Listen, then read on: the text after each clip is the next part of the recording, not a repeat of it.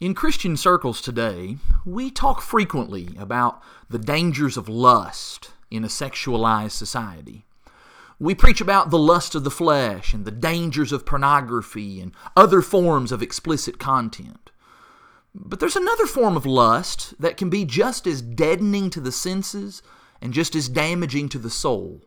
And it is one that we often overlook. In fact, we often justify it on the basis that it's realistic. I'm talking about bloodlust. That is, the desire to see gratuitous depictions of violence and bloodshed. Now, this is a timely subject because in October, at Halloween time, we tend to accept and even in some cases glorify the sight of blood and gore. We dress up as monsters and murderers and maulers, and we turn on spooky, scary movies. And when that blood seizes our attention and our affections, I'm afraid that we sometimes become captive to a gory diversion, and we end up thrilling at the sight of that blood. Now, let me be clear, I am not anti-Halloween, nor am I trying to be a stick in the mud. But just stop and ask yourself, why do we cover the eyes of children whenever there's violence on TV? Is it only because we think that they're not mature enough to watch that show? Or is it because we recognize that they have a certain innocence that deserves to be protected? Does violence shock the 10-year-old girl more than her parent because the adult is so much older and wiser? Or is it because that girl is more alive to the sensitivities of this world than we are?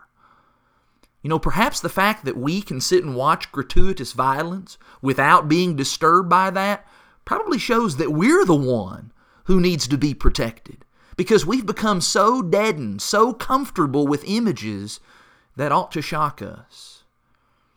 The book of Proverbs consistently warns us about being enticed by violence and bloodshed. In Proverbs 16, verse 29, the wise man says, "A violent person lures his neighbor, leading him on a path that is not good." Proverbs 3, verse 31 says, "Do not envy a violent man or choose any of his ways." And in fact, in the very introduction to the book itself, Solomon describes the bloodthirsty mob, and so he exhorts his son in Proverbs 1, verse 15, "Do not go along with them, stay far away from their paths." Now, we can explain away all of those admonitions and all of those commands by saying, "Oh, I won't become violent just because I watch some violent movies or I play some violent video games." And perhaps that's true.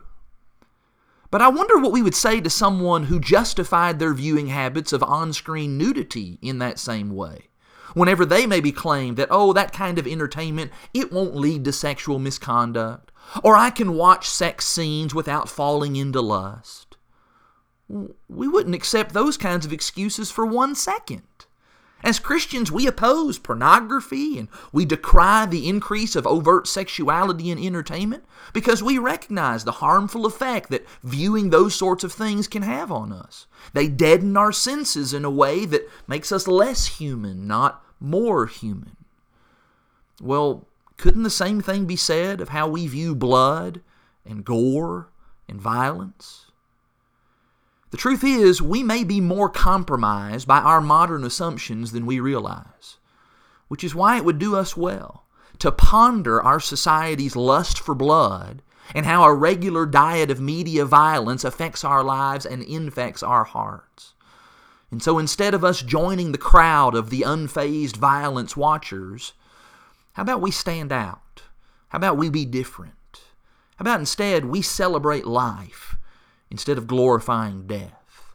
Romans 12, verse 2 is our mantra.